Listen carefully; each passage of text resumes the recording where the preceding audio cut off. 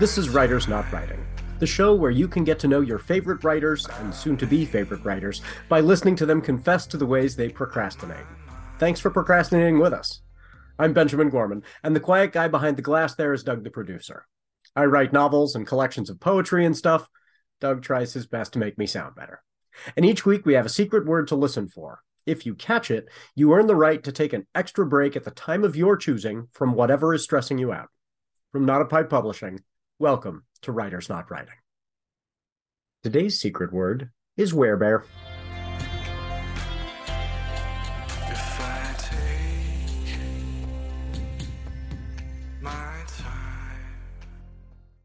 Hello, everyone. Welcome to our 44th episode of Writers Not Writing.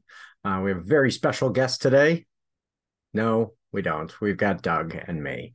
Doug is waving from behind the glass there, everyone. It's just us today. And it's a weird day, and I'm going to try and kind of hold that energy, keep this positive and also honest. So we'll see how this goes. But the first thing that's weird is our costume. So everybody knows we wear our, these elaborate costumes for the show for the folks who are on YouTube, and then we have to describe them for the folks who are listening to the podcast. And I got to visit with my son today. He swung by the house. He recently started at Oregon State University, which has been very cool, and also, dad experiencing empty nest syndrome a little bit, so that's been challenging for me to adjust to him being gone. But he's just down the road, and he went with some friends to the beach, and they swung by on their way home just to say hi because he's lovely, and he knows his dad misses him a lot. So I decided in his honor to wear this full-on Beavers costume, the costume of their mascot. And I think I got this, I can't remember when it was, but I got this for another show. So I've had this Beavers mascot, and I'm not wearing the headpiece, of course, because it'd be very hard for you to hear me wearing that. But here that is. Let me show you that piece. So yeah, it's quite large, and put that over here. So I've got this beaver costume, and I was messaging with Doug about what we were both going to wear. And Doug, I don't even know how to describe what you're wearing. It looks like a pink and purple flower, an iris, a giant Georgia O'Keeffe painting. I thought we were going to match, and I went with the beavers, and I am yes. The wires got crossed, and so we do not quite match today. But Doug is behind the glass; you can't see him anyway. So YouTube is not going to hide this video, hopefully. So it's a brave choice, Doug. I wouldn't wear it out places, and I don't know where you got, and I can't imagine where you got that, and it is amazing. It's beautiful in its own way. So it's a weird day. Recording on the 7th, and those of you who've seen the news, got a lot of horrific tragedy in the news, and yet on a personal level, it's been a great day. I can't complain. Not only did I get to see my son, but today was the Oregon Poetry Association conference, and Kate Ristow, who's an author who's been a guest on an episode which will air in the future, Kate asked me to help her kind of be staff on the Zoom room, which was very cool. I got to go to the conference and just accept invites into the Zoom room, and there wasn't a lot of tech wizardry necessary to run this Zoom conference. Luckily, not as much as the folks who had to run the Willamette Writers Conference, where they had to be shuttling people to all these different rooms. This one they managed to do in a really clever way into 2 rooms only. And so you could go to this session or that session. And so it was very manageable. And so I got to see these fantastic poets sharing and write a couple of poems as exercises during. And so any day when I write even a single poem feels productive, which is one of the wonderful things about poetry is, I can find myself saying, here's my to-do list. It's 1,000 things long. And I wrote a good poem today, and that's enough. Today was a good day. And today I wrote 3 poems. So it was a successful day in that way. And so, and then, after that conference was over, got a lot of work done on promoting Kate Ristow's new novel, Shadow and Shimmer, which is going to be coming out. And she and I are going to have a joint launch party for my new novel, You Were Warned, and her novel, the third in her trilogy, which is fantastic, and had its cover reveal today. And the cover reveal was hosted by an organization in Washington called Northwest Speculative that does a reading series out of a bookstore. And she's going to be one of their readers. And so they asked, and we had them do the cover reveal as an exclusive. So follow Northwest Speculative on Instagram, and you can see her beautiful new cover by the artist Lee Moyer. It's very cool. So, all these things are good things. And then the news out of Israel and potentially what will happen in terms of repercussions in Gaza is really awful. So I am, I'm holding those folks. I'm very. I just, it's one of those unimaginables, and yet I try to think about the horrors, because exercising our empathy muscles shouldn't be easy. If we tried harder to imagine the horror that families are facing after an attack like that, I think we would create a world where we would see less of those horrors. So I am trying to think about those families and their losses, and the fear that those families are feeling because of the children that have been kidnapped. It's very, very scary. So holding all those things in tension has been tricky, and I don't want to bring you down, and you are watching this, of course, a few days later, and have maybe had more time to process, and I'm sure have seen people taking stands on all the hot takes on all the social media, much of which will be deeply regrettable to those people in the near future. There will be deleted tweets as a consequence of this, because this is a horror, and people feel immediately like they need to say, but what about every other horror? Or this horror is justifiable in some way, or whatever, and they will regret those things.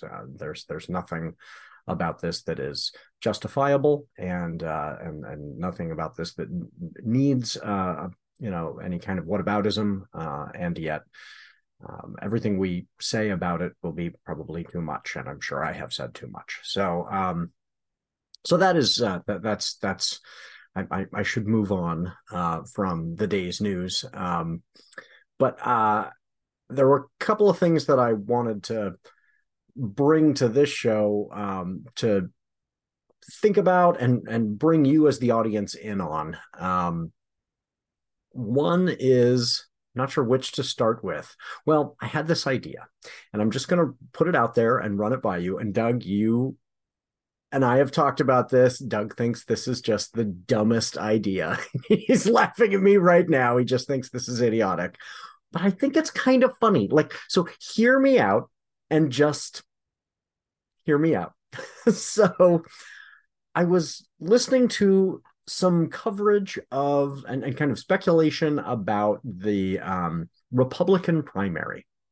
And, if you've been paying attention to the absolute catastrophe that is the Republican Party over the last few weeks, between their primary of candidates who don't really want to win and their inability to have a Speaker of the House, the constant through line in both situations is nobody wants to say, we disagree with Donald Trump about anything, and yet the guy's incoherent. And so how do you always make sure you are pledging fealty to somebody when you don't know the next, wacky thing he's going to say? And so they're all, falling all over themselves because you can't be a leader in a cult like that. There is only one leader. And everybody else needs to bow down. And so this got me thinking, because I try to empathize and show respect and figure out where people are coming from and offer them the benefit of the doubt. And that has been very difficult when it comes to people siding with, a fascist movement in my own country. And I'm not, making light of that, making a joke of that. I was listening to, I can't remember the young woman's name who testified at the January 6th. She was on Pod Save America. And she was explaining, I should pull up her name, but she was explaining how she got into Trump world and the Trump orbit, which is something that I've wondered a lot about. I do not believe that people are, mustache twirling villains. I don't think even people who do really, really awful things and have really atrocious beliefs sit around thinking I am evil, right? That is not the way human beings work. They all think they are doing the right thing. They all think they are responding properly. We justify these things to ourselves. And so, I've thought about how do people that I once held in high esteem justify some of the things. And I think, there's a good measure of, the things that I believe have occurred, they simply don't believe have occurred. And misinformation makes a lot of things palatable. And I'm sure, they would say that the things I believe have occurred over the last, during the Trump administration are simply incorrect. And so if we can't even start from a shared understanding of what is going on, that makes it very difficult. But during the run up, during the rise of Trump, I watched as people, justified behavior that they never would have tolerated, that they still wouldn't tolerate in anyone but him. In fact, if he decried his own behavior in anyone else, they would say, yes, that person's terrible. So there's something personality-wise there. And I was listening to this former aide, and she was talking about how what really got her was going to a Trump rally and not being overwhelmed by what he was saying, but by looking around at the people around her and saying, oh, these are my people. And yes, there is some measure of, blindness, which she fully acknowledges now, that there was certainly a racial element and a religious element, and not recognizing in the moment, oh, I'm saying that because the people around me are white and Christian. And, but, she looked around at the people around her, saw them admiring him, and said, oh, if my people are admiring him, then I should too. And I think that there's a lot of that is happening. But I think that the values that they were looking for were things that they'd been primed to look for. Anyway, this is all a long way of, getting at this idea I had that is very silly. Maybe. So consider. So I was thinking, and I told Doug about this. What if I announced I was running for president in the Republican Party, in the Republican primary? Now, Of course, not realistic. That's going to happen. But just as a thought exercise, consider. So, lefty Democrat, right? There's no way. Or is there? Stop and think about it. I could run as somebody who is opposed to the Republican institutionalists, the elites of the Republican Party. And that's a winning platform in the Republican Party right now. Running against the Republicans wins. That's one of the things they really liked about Trump. So I've got a long history of being very critical of the Republican elites. Okay, I got that one. Check. And the one of the things that people admired about Trump was this idea that he was this successful business person. Now, the people who've looked at it more objectively in terms of evaluating who is a successful business person have noted that if he took the money that he was loaned by his father and put it in a mutual fund and sat on a beach sipping Mai Tais, he would be wealthier than he is now. He has not been a successful business person. He's been a failure who had a huge head start on everyone else. And in fact, we don't know how much money he has or does not have. And even he will not tell us how much money he has or does not have. He will lie about it, but he lies both to devalue and to inflate, depending on the circumstances, so that he can get more loans by inflating the values and then can pay lower taxes by deflating the values. Not having a whole lot of touch with honesty makes it very difficult for anyone to evaluate how much money he actually has. What we do know is that he benefited greatly from being in office because beforehand he had far less than he pretended to have. Conversely, I am not wealthy by any stretch of the imagination, but I own a small business. I own a publishing company, which some years makes, in the four figures. So I didn't start off with anybody handing me millions of dollars, and I've run a business which is objectively successful, moderately, sometimes slightly successful, in the black. And so maybe the Republican primary voters would appreciate that. I know that my activism seems on the surface like it would be something that Republican primary voters would, I'm sure some other candidate would say, here pictures of him, at a Black Lives Matter protest. Here he is with a Black Lives Matter sign. This person cannot possibly be trusted. But here's another area where I think the Republican primary candidates misinterpret their own party. I don't believe that most of the Republican voters are conscious white supremacists. I genuinely don't. I don't think they think of themselves in that way. And in fact, I think if somebody stood up and said, look, you can vote for me and it makes you not racist, that would be really appealing to a lot of Republicans who have felt like us lefties make them feel bad, right? I could talk very honestly about the fact that I think that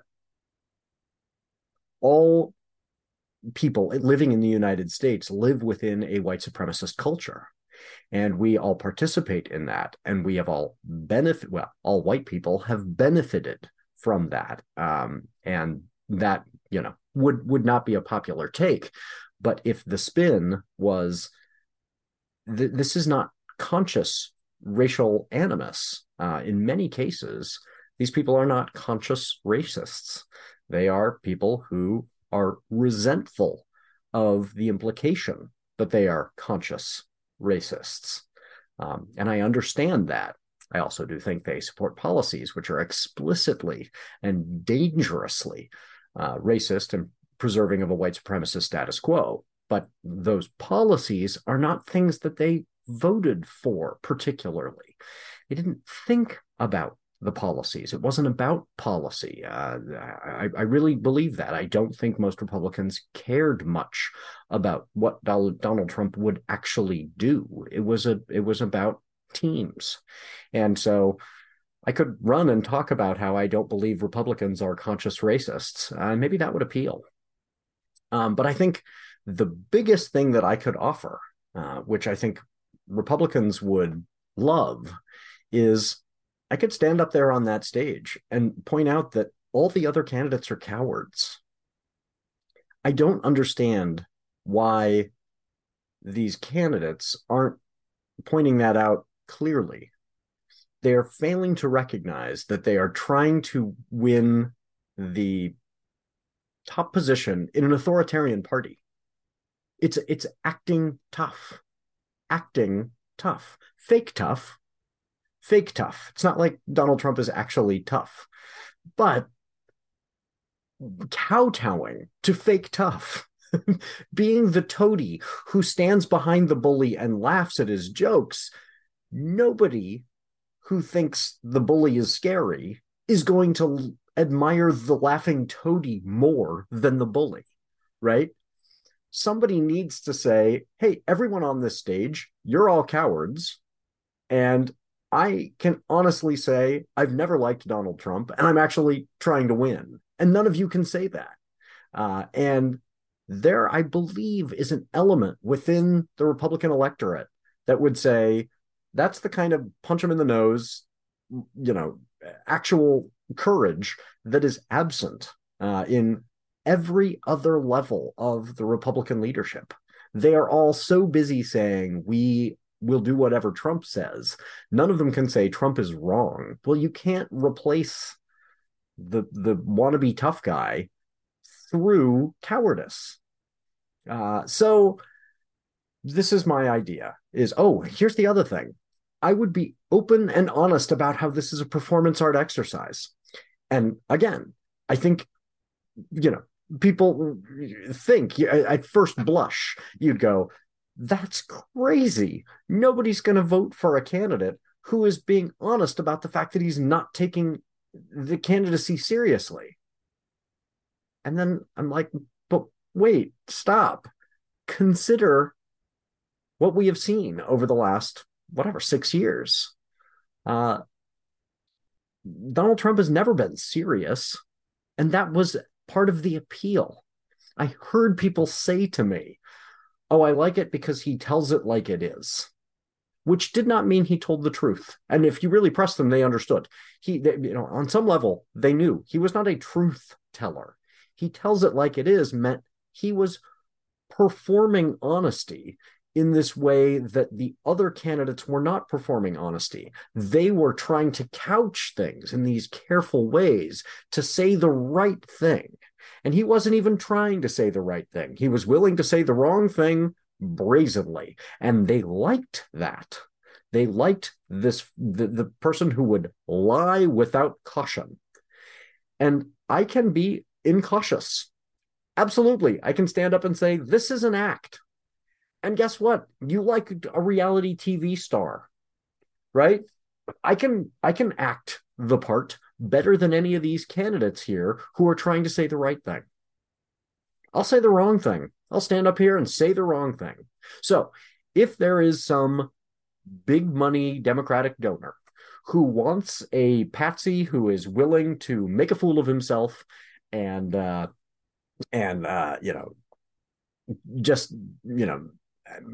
deal with all of the hatred that would come from it, I would love an opportunity to go knock on doors in Iowa and say, hello, my name is Benjamin Gorman. I am running for the Republican primary. I don't take this seriously at all. But then if you like Donald Trump, you don't either. So we have a lot in common. And I think that could be a shit ton of fun. So if anybody out there wants a spoiler, who would just stand up and say, all of these other Republican candidates are jokes. Your primary candidate is absolutely absurd. And voting for somebody that absurd is the equivalent of voting for somebody as unqualified as I am. Oh, that's the other thing. I have no experience in political office. And Neither did Donald Trump, and that appealed. So elect me. I'm just as unqualified. I am the blue collar version of a successful business person. I have no qualms about saying the wrong thing. And I will tell you that I recognize that you are not conscious of how much harm you are causing by supporting Donald Trump. And I'll make you feel better about the fact that you did a really, really awful thing by voting for this terrible man. And you can fix it by not voting for that awful man the second time. And then come, the general, I would absolutely toss to people who are more qualified than I am, because it's not just a candidate we are voting for, it's a whole apparatus. And I think people don't understand that. You're choosing everyone, not the person. And we know that choosing a whole staff of people who, at this point, their only qualification will be their fealty to Donald Trump is a terrible way to run any kind of organization. So if you've got millions and millions of dollars and you just want to, cause a little chaos in the Republican primary, Benjamin Gorman for Republican candidate for president, only insofar as I could point out how absolutely absurd it is that this person is still even being taken seriously by half of the electorate. So, Doug, what do you think? Yeah, he's still shaking his head. He's still like, no, don't even play around with that. It's a ridiculous idea. Yes, it's a ridiculous idea. Our politics are ridiculous at this point. They are absurd. This is so stupid that we are even at this place. So part of me is like, hey, lean into it, and I mean, this is, yeah. Run a lefty who hates the Republican establishment just as much as Donald Trump does. I can do that. I can be that guy. Okay, dumb idea, but maybe call me. Okay, so here's my other thing that I've been thinking about, and this I need your help as listeners and viewers. I think that some folks missed something important about Doug. And Doug, this is my fault. I have not been clear about this with the viewers about you for quite some time. But I mentioned in the pilot episode, if you've been listening since then, that Doug is entirely fictional. There is no Doug. And I was thinking this last week that it would be really convenient if I had a publicist, essentially a publicist for the company, because this is one of those things that writers really benefit from, is having somebody who can, set up those interviews, reach out to the press, do those things. But one of the challenges that I have faced is that Not a Pipe Publishing has had a couple of co-publishers during its history who are no longer with the company, wishing those folks well. Vivica Sheeran, most recent co-publisher, went on to bigger and better things with a publishing company that's been around for like 100 years instead of 13 years. So keep an eye out for her. She's going to be doing great things. But that meant it's now back to just being me. And so the challenge that poses when I am both the publisher and one of the authors who's published by the company is that I can reach out to, the media and that kind of thing about Kate Ristow, about M.K. Martin, about Karen Eisenbray, about, these other Kurt Clopton, they're a super guy behind me. I can reach out and say, you should have this person on your show. They are, this incredible writer, and they've got this excellent book, and you should be reviewing it, and that kind of thing. It's harder when I'm saying, oh, and then there's this other author, and he's me, right? And I can just imagine when they see my name on the signature line at the bottom of a press release or whatever, they're going, really, how many books has this publishing company published? Is it just this guy? It's not. We've got amazing other authors. I'm just one of them. So it was really helpful. It was handy when there were, more than one of us doing this work, somebody else could be saying, oh, okay, and also, by the way, our publishers got some books too. So I was thinking it might be really nice if Doug the producer could fill that role. And the challenge is that Doug the producer doesn't have a last name. And so right now I couldn't even sign an email from Doug the producer. And so I need Doug's character to be more fully fleshed out. Doug, what do you, I mean, do you see? Doug doesn't even have an insight into what his last name should be. So I need some folks to reach out, to email, to post in the comments on the links to this show. What do you think Doug's last name should be? Now, some conditions. So I don't think it should be so common a name that somebody goes, Doug Smith. Nothing wrong with Smith. I know some very nice people whose last name is Smith. Wonderful people. Common last name, right?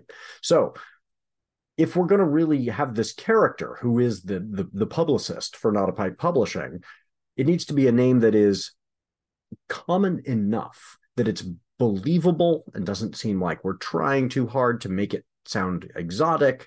And at the same time, that it is, that it's not too common. Also, it should be a name that kind of commands a little bit of authority, right? Where people are saying, as soon as I saw the name of Doug, whatever, I just knew I could trust that guy.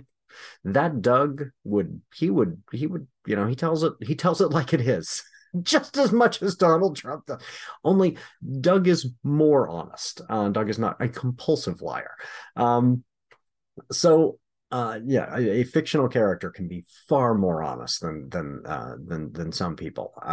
And so I need your help on this. What should be Doug's last name? So please write in, give me some ideas. What do you think? And I ask guests on the show what they think their D&D character would be if they were a character on Dungeons and Dragons. And so I wanted to ask Doug because I thought that might help us figure out not a fantasy last name, right? The name again needs to be, he can't be Elvin Swiftfoot like as his last name, right? But it getting to know his personality might help us figure out what would be the appropriate name. And Doug, unlike, I don't think we've had anybody else who has this character, but Doug is I think Doug would be a dwarf. We've had some dwarves, but Doug would be a dwarf cleric, probably, maybe druid, because Doug needs to carry this gravitas to say, this is the book you should take seriously, right? And so dwarves are like, hardy. And then as a druid, he can turn into a bear, a werebear. And that is really beneficial when sending out press releases. Again, it's almost as counterintuitive as me running in the Republican primary, but if you get an email from someone and you have that sense, that sixth sense that at any moment that person could turn into a gigantic bear, not only will you open that email, but you may even reply. And that's the kind of gravitas that we want Doug to have. So again, what should be the name for Doug, our dwarven druid werebear character? And Doug, you can feel free to weigh in on this yourself, but I mean, he's really stumbling, and every time I look over beyond the glass at him in that costume, it is disturbing. So ignore the fact that he wore that particular costume to this show, and what is the name that you think he should have as a successful publicist and not as a walking Georgia O'Keeffe painting? So normally I would also ask the guest what they've been daydreaming about, and I shared some of my ridiculous daydreams. And of course, Doug. Yeah, so Doug's daydreams are actually really interesting to contemplate, right? So if I was thinking about this today. My dog was laying out in the sun. My dog exists, by the way. And Evie was laying out in this last warm day, and I projected onto her that she was feeling such joy laying there in the sun, because that I know historically that is something she has enjoyed so much. But I also know she's been struggling with some arthritis lately, and we have to give her some meds now, and that is kind of heartbreaking. And so then I was second guessing myself, and I was thinking, I think that this dog absorbing the sunlight and reveling in this last little bit of warmth that we're having in the fall before the winter cold creeps into her joints.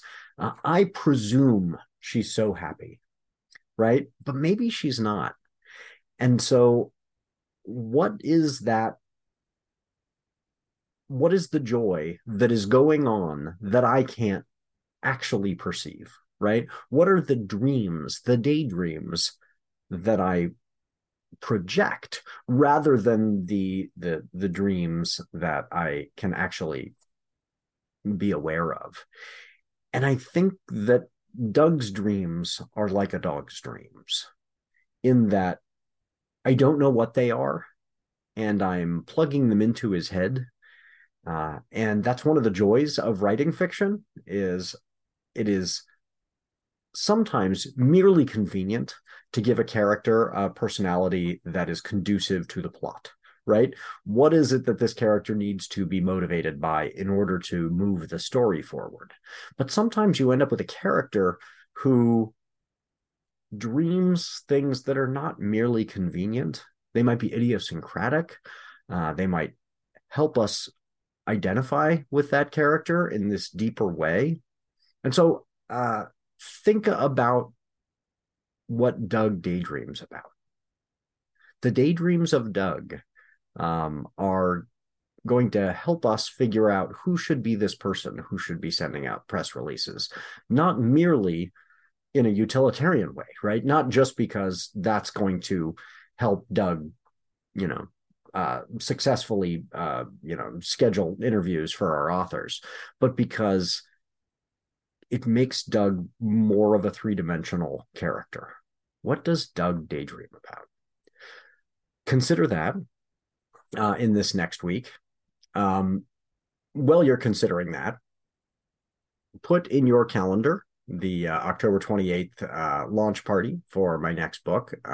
And if you attend, I will make sure to introduce you to Doug, which, if Doug is the big draw at this point, I would be fine with that. I would just enjoy having people at that party at the Rose City Book Pub. If you live too far away and you can't attend, totally understand. But I can have Doug give you a shout out. And we've even posted some coloring pages so that kids of all ages who show up to the party will have coloring pages to color in. We're going to do a fun thing. I'm excited about this, where we take a couple pages from Kate's book and a couple pages from my book, and then I turn them into Mad Libs, and the crowd gets to rewrite those pages for us. I think that'll be fun. So it's going to be a very fun party. So consider coming to that.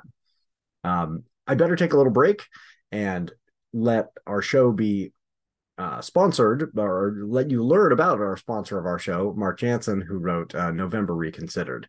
And I wish I had my copy of it in hand. I realized it's in my classroom because this is a book that is so good that it's one of the books that I make available to my students as they are learning about free verse poetry and what it can do, and the way that a book of free verse can be organized thematically. So check out Mark Jansen's November Reconsidered, and we'll come back in just a moment.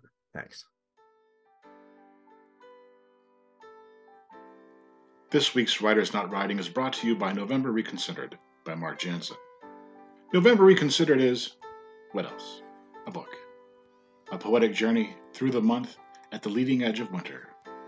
Part autobiography, part exploration, and about 100 other things. Find November Reconsidered via Amazon or wherever books are ordered. Read November Reconsidered. It will change your life. Hopefully, for the better. And if you'll permit me a little log rolling, the sequel to my novel Don't Read This Book comes out on October 17th. The second in the Convention of Fiends series is titled You Were Warned. Book 2 will hit bookstore shelves on October 17th from Not a Pipe Publishing. It tells the story of the return of Magdalena Wallace. The world's greatest writer survived the novel, designed to kill readers, and now she needs to save humanity, and all the monsters too. In addition to her delightful non-binary golem friend, the compulsively foul-mouthed king of trolls, and the fan-favorite lesbian vampire, this adventure has baby werewolves. Maybe a dragon? Certainly a lot of social commentary and existential dread, a moderate amount of dismemberments and exsanguinations, and jokes. I love these kind blurbs from writers I respect so much. Be warned, this book is packed with monsters, comedy, action, romance, and adorable werewolf pups. Writes Karen Eisenbray, author of Ego and Endurance, the Daughter of Magic series, and the Saint Rage duology. It's action-packed, filled with fantastic creatures, hilarious and sharp. We meet so many characters and return to an awesome one who is at the intersection of identities and honestly an inspiration. Writes Zaji Cox, author of Plums for Months, Memories of a Wonder-Filled Neurodivergent Childhood, and Benjamin Gorman is at least 3 goblins in a trench coat. There is no other logical explanation. Writes Maren Anderson, author of Sparks, who is at least 3 winged unicorns in an off-the-shoulder A-line dress. There'll be a joint launch party for You Were Warned and Kate Ristow's Shadow and Shimmer, the third in her Shadow Girls saga, at Rose City Book Pub on Saturday, October 28th from 3 to 5. That's at 1329 Northeast Fremont Street in Portland. Costumes are encouraged, so dress up as your favorite monster or mythical creature, or just dress as a human ready to teleport into the universe of a great book. The whole family is welcome, and the book pub offers wonderful food and beverages. There will be games, prizes, and an opportunity to get your copies of your book signed. I would love to see you there in person on October 28th. Welcome back. So, this doesn't count as my personal daydream, but another little anecdote about the day's events. Funny thing happened during the Oregon Poetry Association conference itself. One of the first sessions I went to was by Dale Chaplin, and she was doing a session on writing erotic poetry. Now, people who've read my books know this is not in my wheelhouse. I don't write erotica. My poetry, I don't write erotic poetry. It's not something that I am, generally comfortable with. I tell my students, when I get to a sex scene, the camera pans to the fireplace, right? Trying to, improve in that area. All writers are, we should all be working on our craft, but that's something that I it's not my normal bag, but because I was staffing this particular Zoom room, there I was, right? And it actually ended up being a really wonderful class, and the materials were really, really cool. The examples were great, and I came away thinking I should be trying to write erotic poetry, or at least, imbuing more of my work with that kind of energy, and so that was all well and good, but this was the best part. At the end of the session, we each shared out our poem, and we got to this one particular poet, and I didn't catch her name, but she shared that the reason her poem was not quite as complete as the rest of ours was that during the writing time, she was interrupted by a knock at the door by a pair of Jehovah's Witnesses.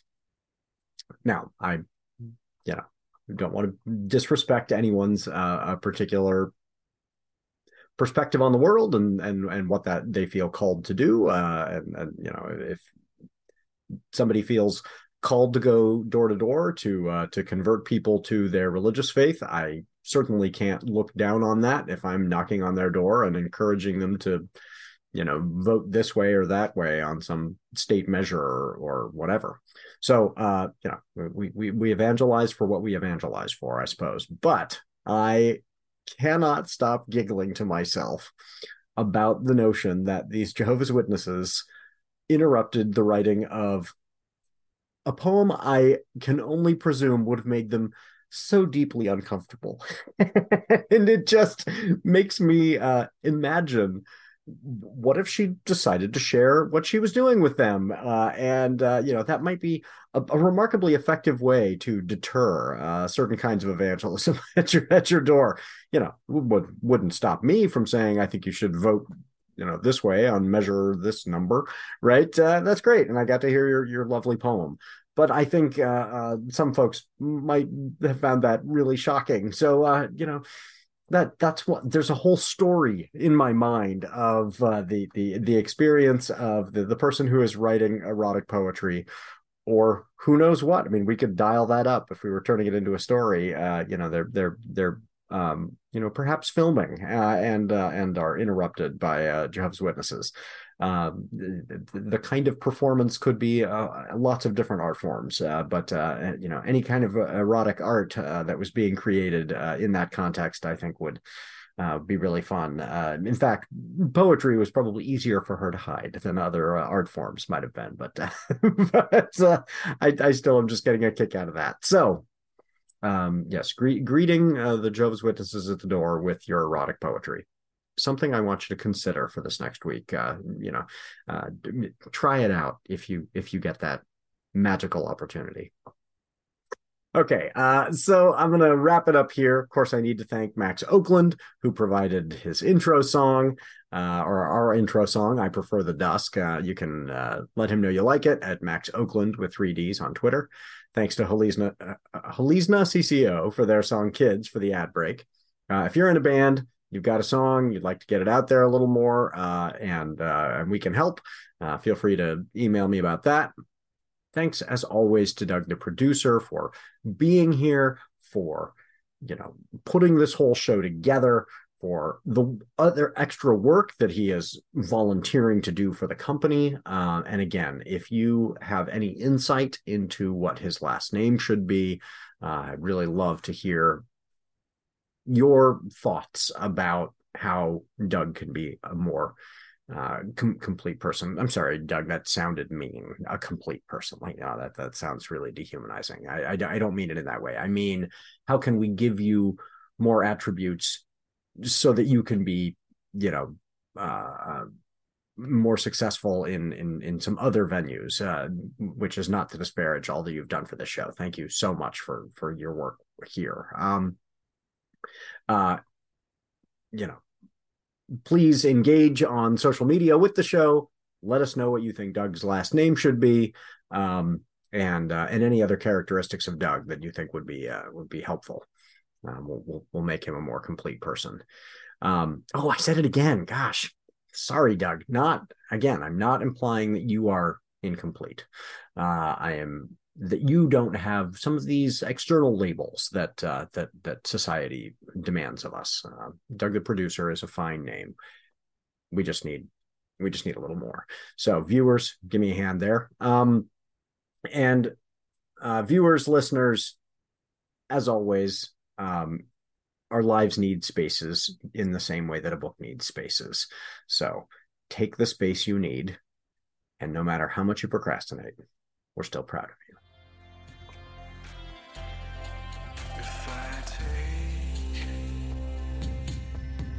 My time.